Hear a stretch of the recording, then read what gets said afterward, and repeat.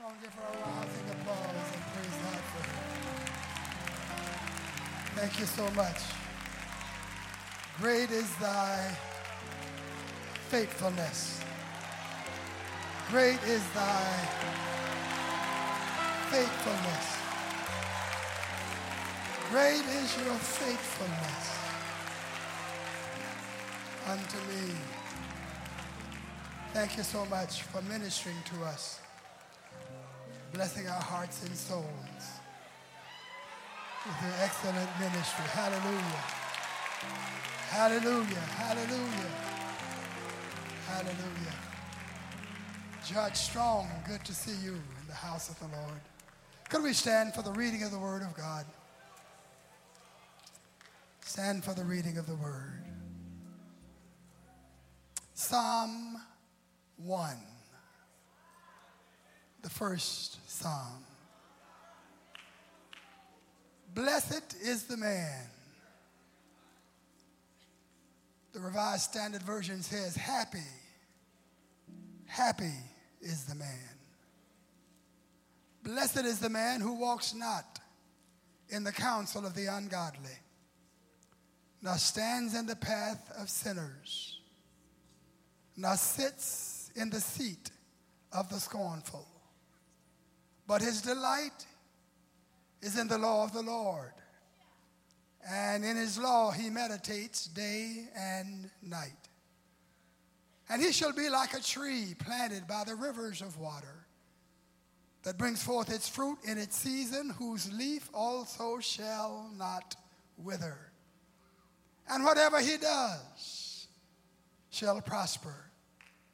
The ungodly are not so, but are like the chaff which the wind drives away. Therefore the ungodly shall not stand in the judgment, nor sinners in the congregation of the righteous.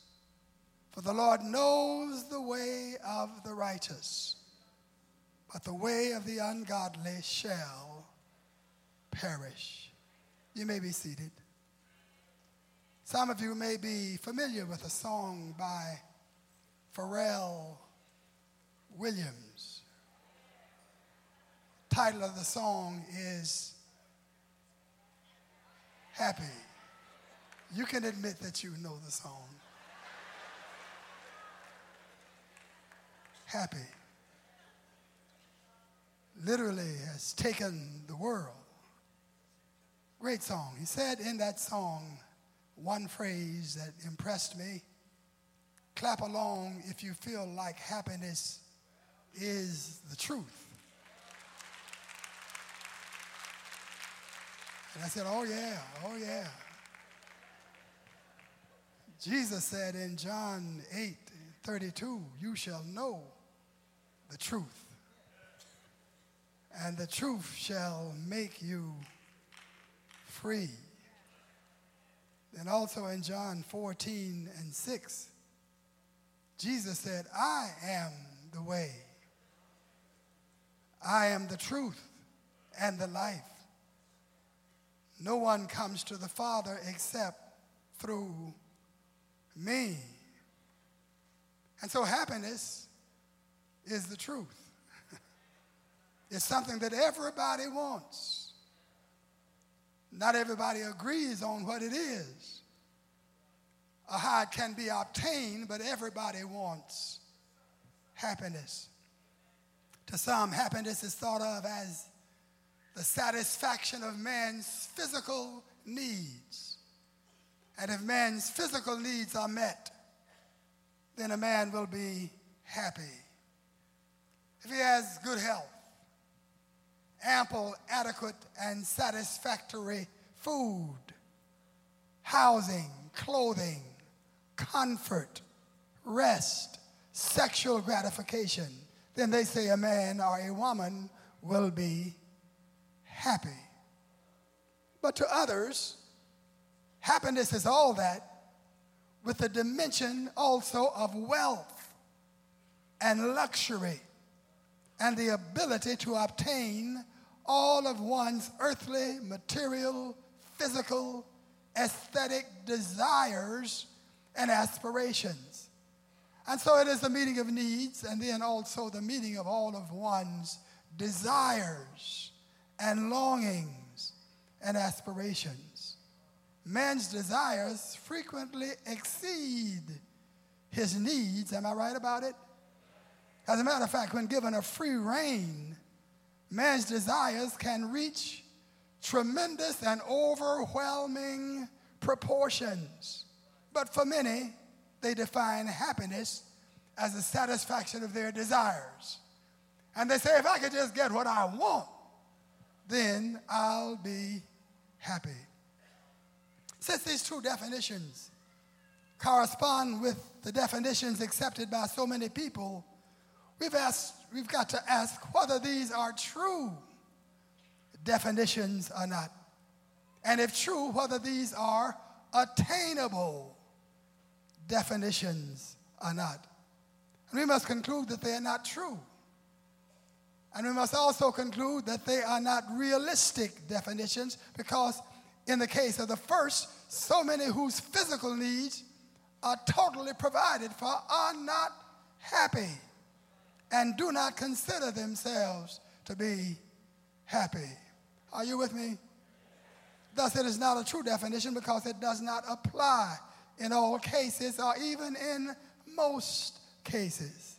But even if it were true, so many of its elements are undependable and flighty that great multitudes would never really experience this kind of happiness. And few people, if any, would experience it all of their lives if they experienced it even for a short period of time. And so in the case of the second definition, where happiness is defined as the satisfaction of one's desires, we've got to conclude that it's not true and it is not realistic. It's not true because there are those who have everything, every earthly thing that they could desire, that money can buy, and still they are not happy. If this was happiness, it would be unavailable to so many people. And so many have difficulty obtaining what they need, let alone obtaining what they desire. And then one earthly desire fulfilled always creates another earthly desire. And when desire governs and when desire is fed, it becomes a giant whose appetite can never, ever be satisfied. You get a bicycle, you want a car. Get a Chevrolet, you want a Cadillac. Get a Cadillac, you want a Mercedes. Get a Mercedes, you say, oh, if I could just have a Bentley. Get a Bentley, I just wish I could have a Rolls Royce. Get a Rolls Royce, you're looking at somebody flying in a private jet. Say, oh, I wish I could have. There's always something else that one can desire. And if your happiness and satisfaction is based on getting all you desire, you'll never be happy. You'll never be satisfied. Proverbs 27:20 says, hell and destruction are never full, so the eyes of men are never satisfied.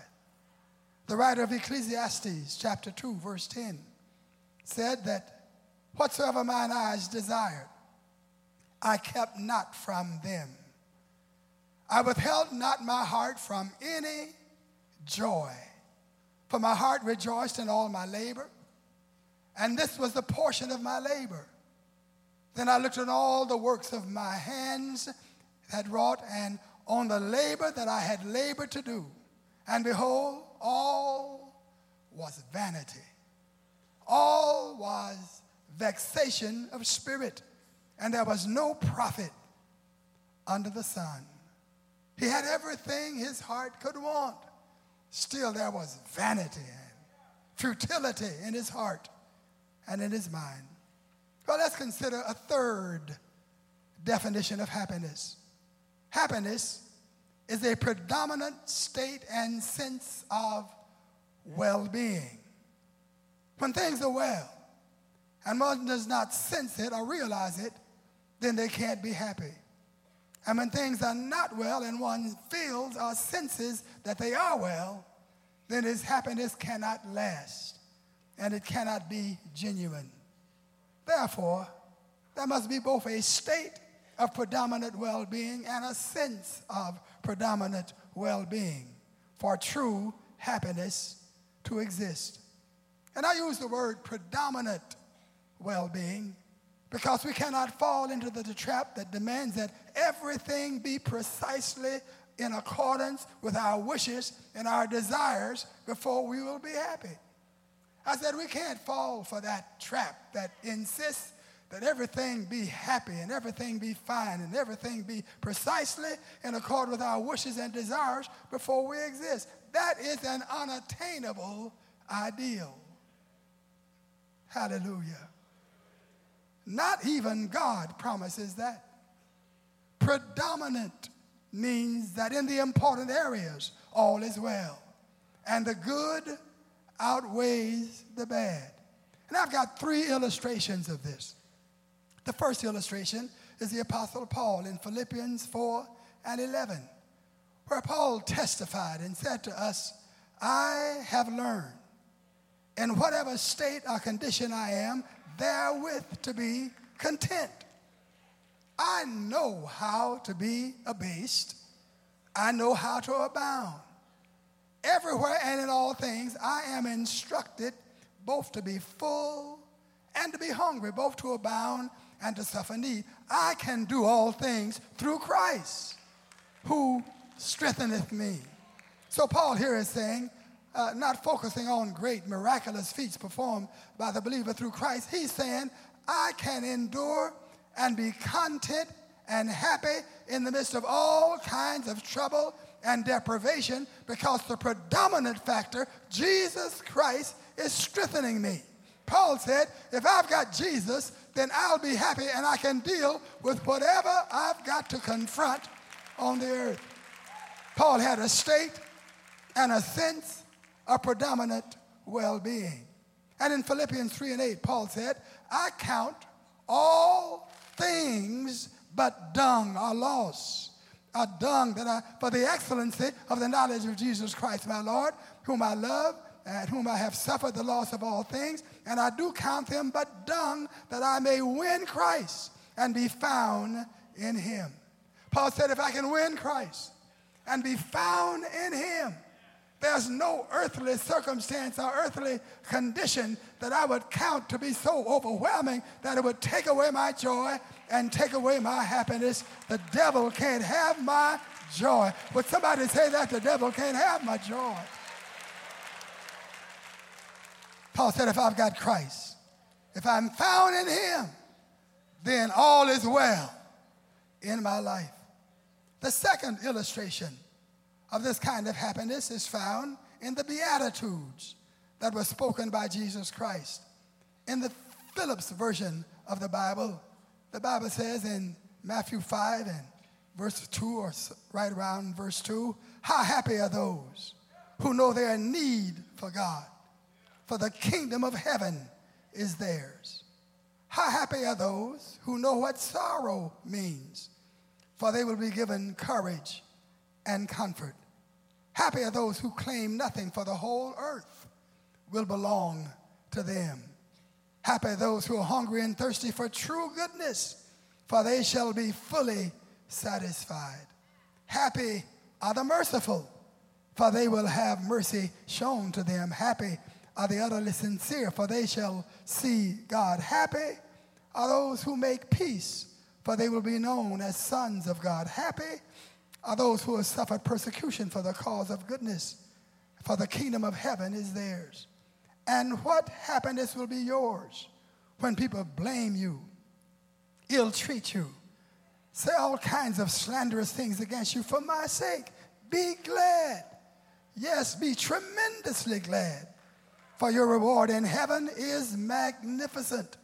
They persecuted the prophets before your time in exactly the same way. Listen, if Jesus says you are happy, you are happy.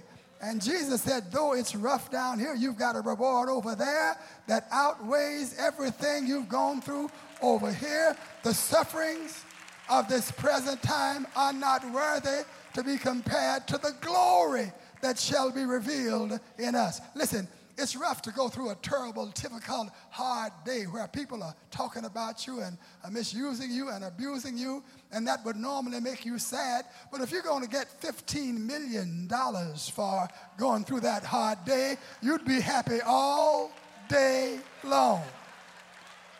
Can I get a witness in here? Oh, this is rough, but I got $15 million waiting on me at the end of the day.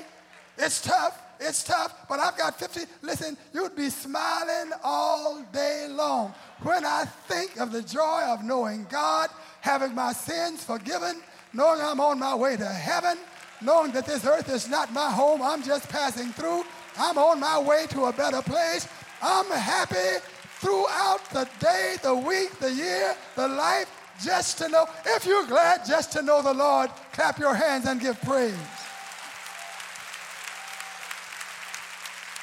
Hallelujah. The third illustration of this kind of happiness is found in 2 Kings 4:26, where a woman had experienced what men would call a tragedy. Her son that she had received in her old age had died. It was called a miracle when she conceived him and when he was born, but then that son died. And the prophet came to see about her and said, how are things going? And she said, it's well. It's all right. What was she saying? I don't have any complaint against God. God gave me the child for a while, and if the Lord saw fit to take the child away, I've got to say, the Lord knows, the Lord's wise. It's all right. And when she said, whatever God does is all right. Whatever I got to go through, I'm not going to complain about it. I'm not going to fret about it. It is well. In 15 minutes, the man of God came along, power of God came over him. He prayed a prayer of deliverance, and that boy sat up and was alive and well, turned the child back over to the child's mother, and the mother could rejoice in God because she had enough faith to say, I trust God so much that it's all right, whatever God does. This songwriter, the songwriter was encouraged based on this experience to say, when peace like a river attendeth my way, when sorrows like sea billows roll, whatever my lot, thou hast taught me to say, it is well with my soul. Now that's the kind of faith that God is looking for, the kind of faith that says, Lord, I'm just glad to know you, and whatever I've got to go through, I'm going to praise you. I'm going to give you glory. Whatever I've got to deal with, I'm just going to be thankful that I know you. I'm going to praise you anyhow. I'm going to be a hallelujah anyhow person.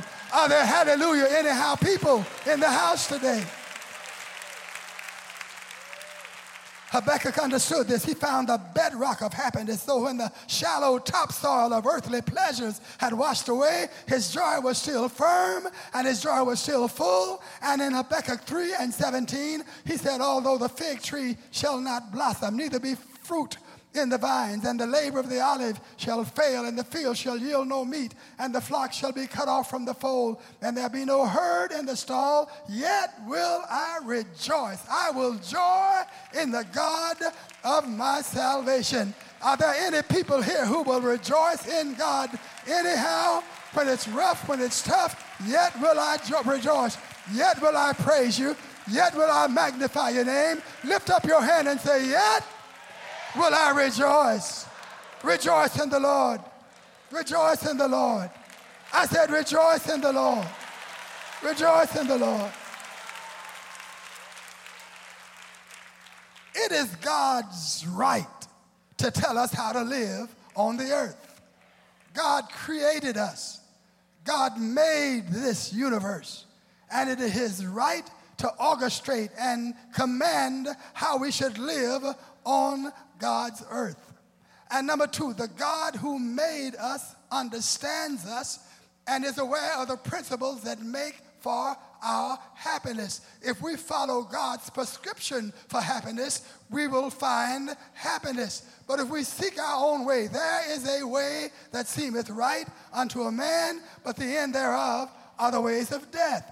And number 3, God being all wise and knowing the future is alone qualified to plot the correct course for our lives. We cannot see through the future. We cannot see through dark clouds. But if we follow God, God will lead us to a good place. God will lead us to a good destination. But if we turn away from God, we'll find ourselves in the face of destruction and in the face of trouble. And God has done this. In this psalm, God has plotted the course for us, told us how we should live to find happiness. He said, blessed or happy is the man who walks not in the counsel of the ungodly, nor stands in the path of sinners, nor sits in the seat of the scornful. It mentions 3 kinds of sinners. Number 1, it talks about ungodly men. Number 2, it talks about sinners. And number 3, it talks about scornful people.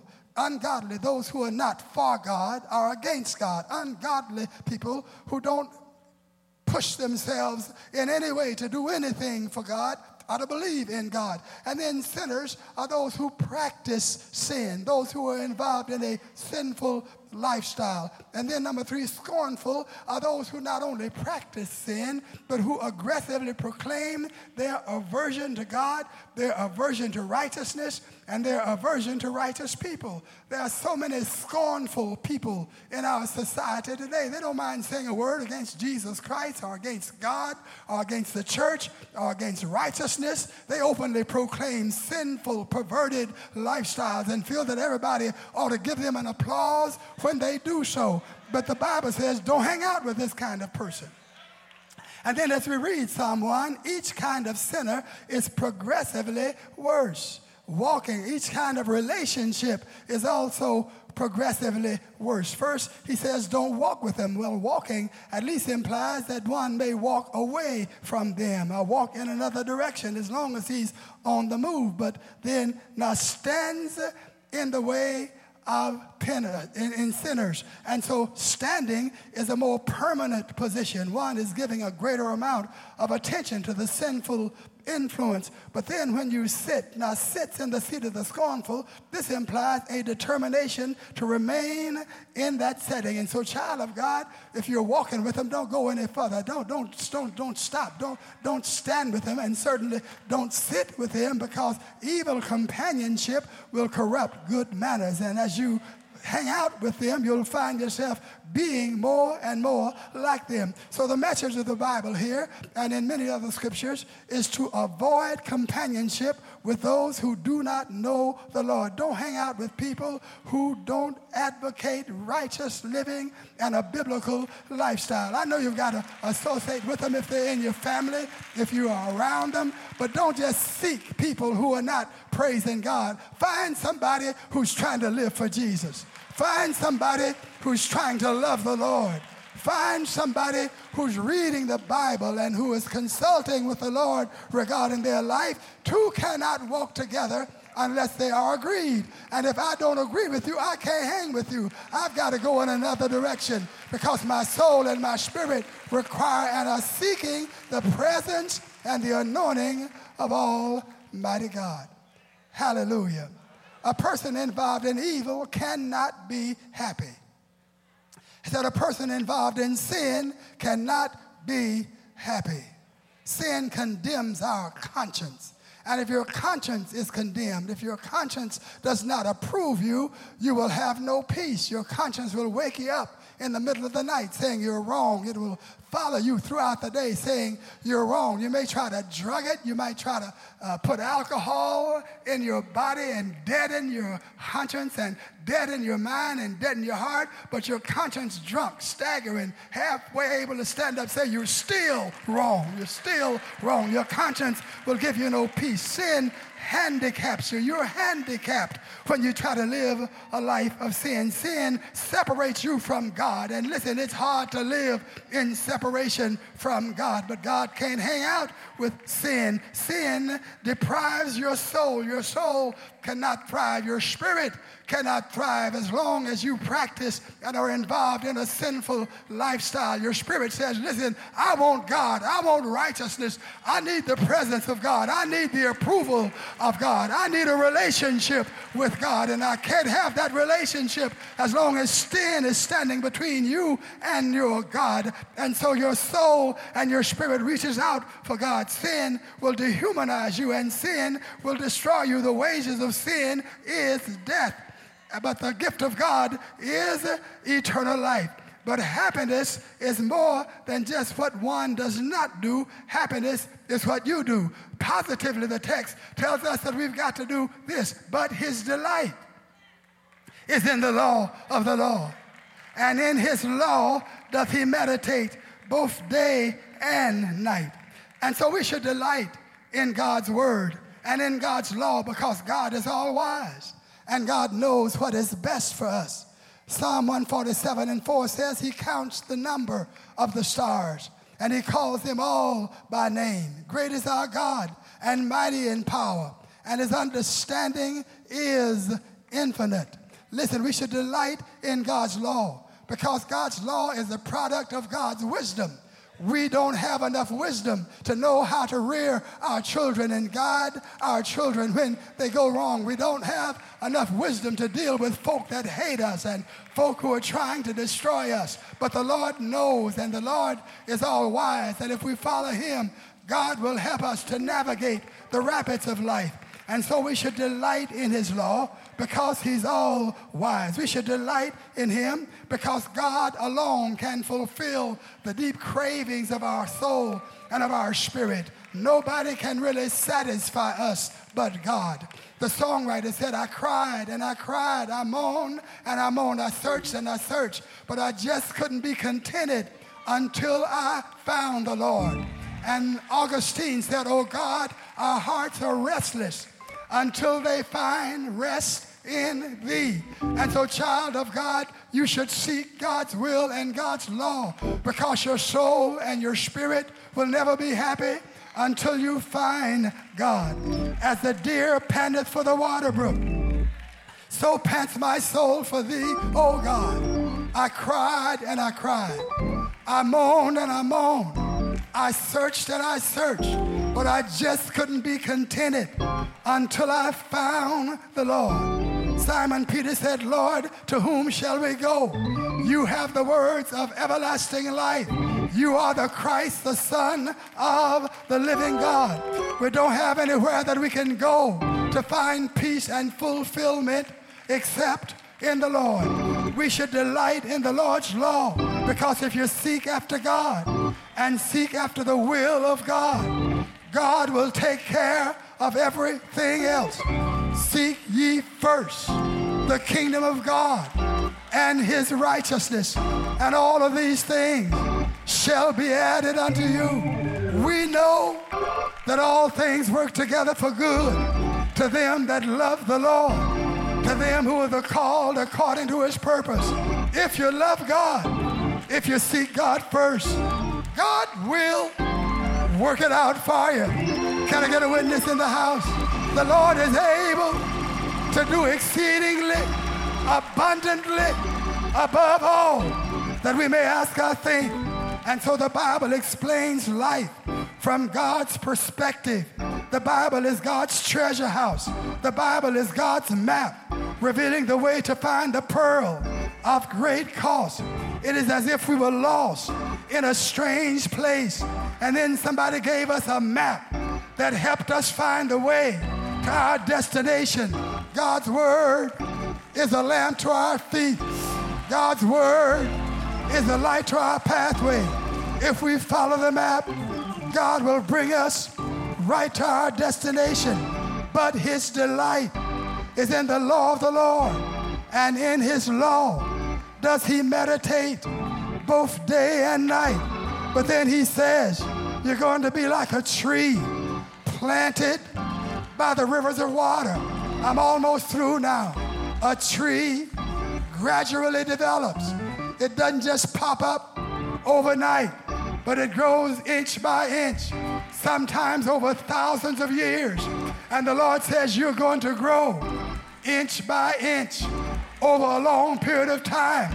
You're not going to be a flash in the pan. You're not going to appear and disappear. But every day, going to go a little higher. Every day, you're going to be a little more. Every day, you're going to be a little bit better. You're going to be like a tree.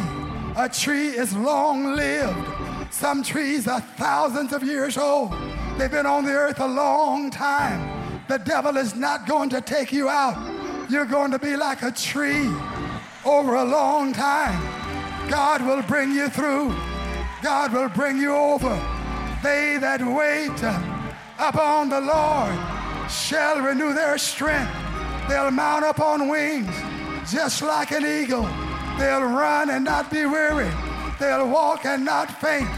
Nobody's going to take you out when God is bringing you in. You're going to be like a tree. I said like a tree. A tree provides outgoing benefits. The beasts of the field, the birds of the air, nestle in and under the tree to find fruit. He said you'll bring forth your fruit in season. Your leaf also shall not wither. Tell your neighbor your leaf shall not wither. If there's no deprivation at the root, there'll be no withering of the leaf. And the health of the leaf indicates the health of the tree. The leaf takes carbon dioxide out of the atmosphere and releases oxygen into the atmosphere. The leaf provides shade. And the Bible said your leaf is not going to wither. And it goes on to say that whatever you do is going to prosper. Tell your neighbor, whatever you do is going to prosper. Don't worry about where you are or what you're going through. You're planted by rivers of water. God is your source. Others may have the same fruit in a different season, or the same season, but a different fruit. But that does not mean God is not going to use you in your own special way. God does through you. It's very important. It's a very important thing. I've got to close and take my seats. Whatever you do is going to prosper. You will succeed in whatever you attempt to do. Clap your hands and praise God. Hallelujah. Hallelujah. Number one, you succeed. I said you succeed, number one, because you do those things that please the Lord. And if you're not succeeding, then check out what you're doing.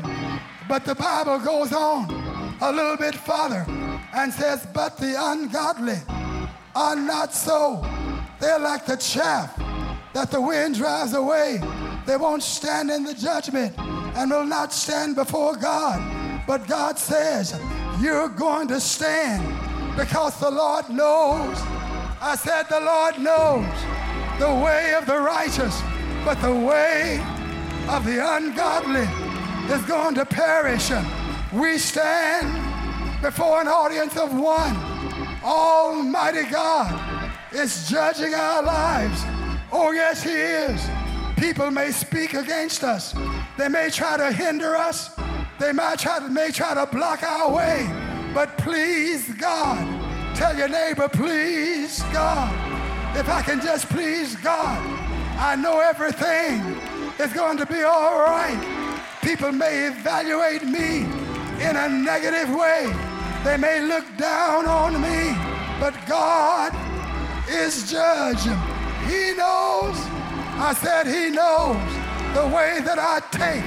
And when He has tried me, I'm coming out of this shining like gold. God brought Job out of it, gave Job double everything he had. But Job had a determination. I'm going to come out of this. Tell your neighbor, neighbor, I'm going to come through what I'm going through. When He has tried me, I shall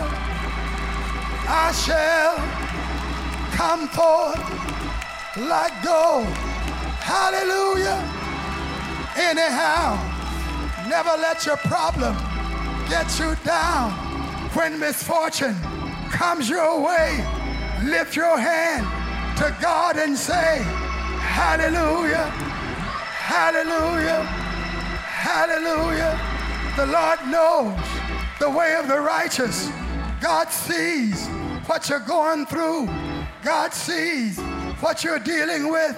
And the Bible says he's able to do exceedingly, abundantly, above all that we may ask or that we may think.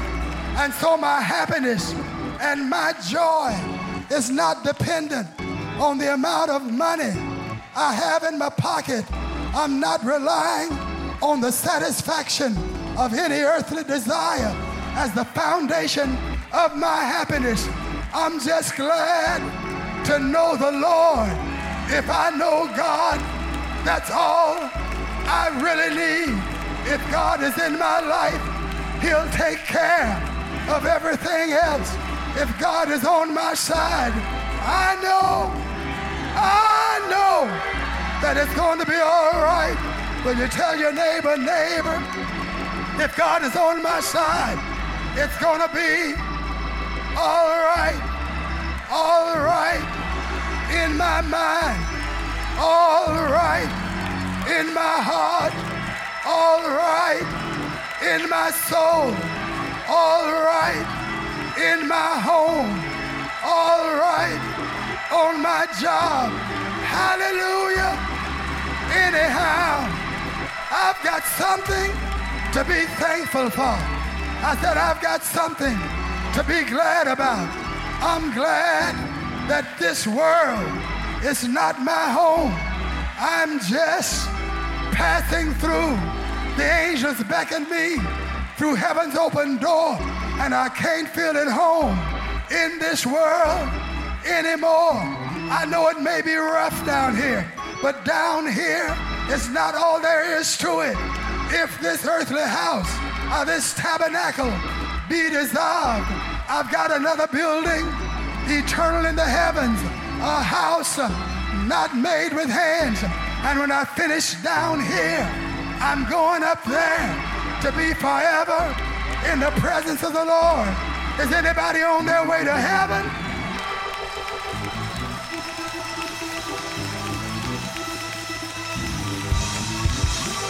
Just one moment in God's kingdom will pay for it all. Will you tell your neighbor, neighbor, just one moment. I know you've got trials. I know you've got tribulation, but just one moment in God's kingdom will pay for it all. And we'll be there for more than a moment. When we've been there 10,000 years, bright shining as the sun, we'll have no less days to sing God's praise than when we first began. I'm so glad I'm on my way to heaven for eternity. I'll be there. I said I'll be there, shouting and praising Almighty God. Can I get the church to praise him?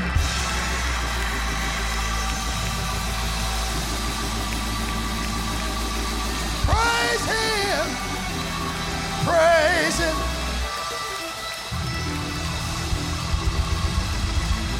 Praise it. Oh, praise it. Praise it. Don't let the devil, I said, don't let the devil steal your joy. You know God. You know Jesus Christ. You've got the Holy Ghost. You've got miracles at your disposal. For whatever you ask in his name, you shall receive it. God is in your life and on your side. And if God be for us, who can be against us? You've got something to shout about. You've got something to praise God for. You've got something to glorify him. You've got Jesus in your life. Hallelujah. Oh, bless bless his name. I've got to stop. The hour is late, but hallelujah.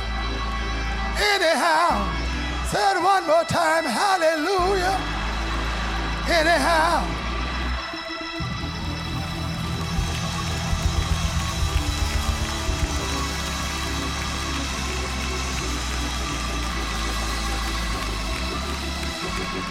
Hallelujah. Hallelujah. Hallelujah.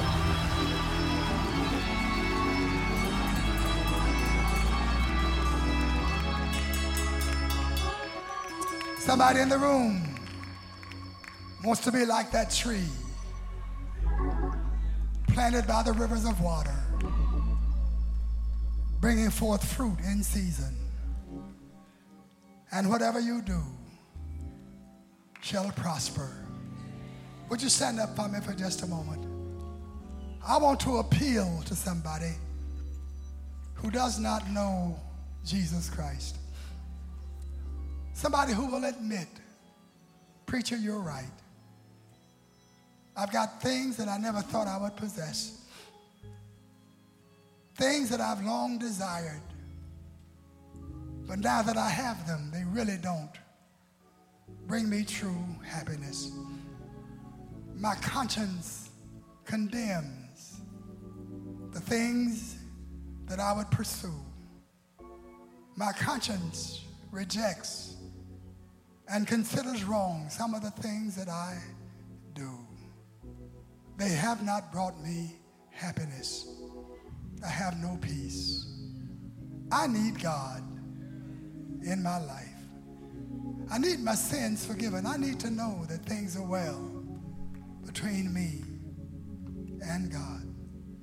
I understand that only God can really make me happy. Jesus died for your sins. He arose from the dead.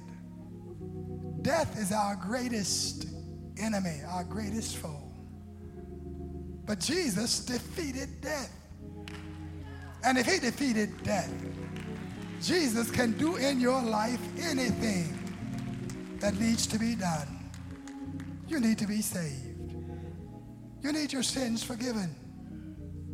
You should never try to live on this earth without God of heaven and of earth, the God of eternity. Now, I want to pray for somebody.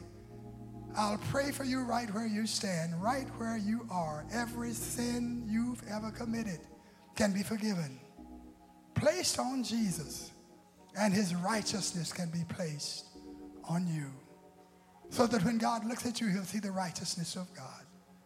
I want to pray for you, brother. I want to pray for your sister. You're not here by accident. You're here by divine providence. God brought you here to save you and to forgive you and to transform your life. Every head is bowed, every eye is closed. If you would say, preacher, I want to be saved. I want to know Jesus. I want my sins forgiven. I'll pray for you right where you stand, right where you are. Every sin you've ever committed can be forgiven. But I need to know your desire prayer. If you would say, preacher, pray for me, I want to be saved. Lift that hand if that's you. I'll pray for you right where you are. God will come into your life. Your life will never, ever be the same. Lift that hand and let me pray for you. Pray for me, preacher. I want Jesus to come into my life. I see that hand. I see that hand. I see that hand. There are at least 10 more people who need to raise their hands as they were saying, preacher, pray for me. I want to give my life to the Lord Jesus. I want to be saved. God bless you. Let's pray. Dear Lord, you said confess with your mouth the Lord Jesus, believe in your heart that God has raised him from the dead, and you shall be saved. The Bible says if we confess our sins, you're just and faithful to forgive us and to cleanse us from all unrighteousness. Lord, your word promised that you would do this, and we believe it, dear Lord. I pray that the sins of every individual whose hand is uplifted, and those who should have lifted their hands, or those who will even now lift their hands, that it will be forgiven, that you'll come into their hearts, and that you'll cleanse them by your blood, that you'll forgive them and receive them as your own dear children. As many as received him, to them gave he power to become the sons of God, even as many as believe on his name. Repeat this prayer after me, everybody. Dear Lord, I'm sorry for all of my sins. Forgive me for the wrong I've done. I want to be saved. I believe, Jesus, that you are the Son of God. I believe that you died for me. I believe that you arose from the dead. I accept you as my Lord and my Savior. I give my life to you. And I thank you, Lord. I am forgiven. I thank you, Lord. I'm saved. I thank you, Lord. I have new life. Praise the Lord for new life. Praise the Lord for salvation. Praise the Lord. Hallelujah. Hallelujah. Hallelujah.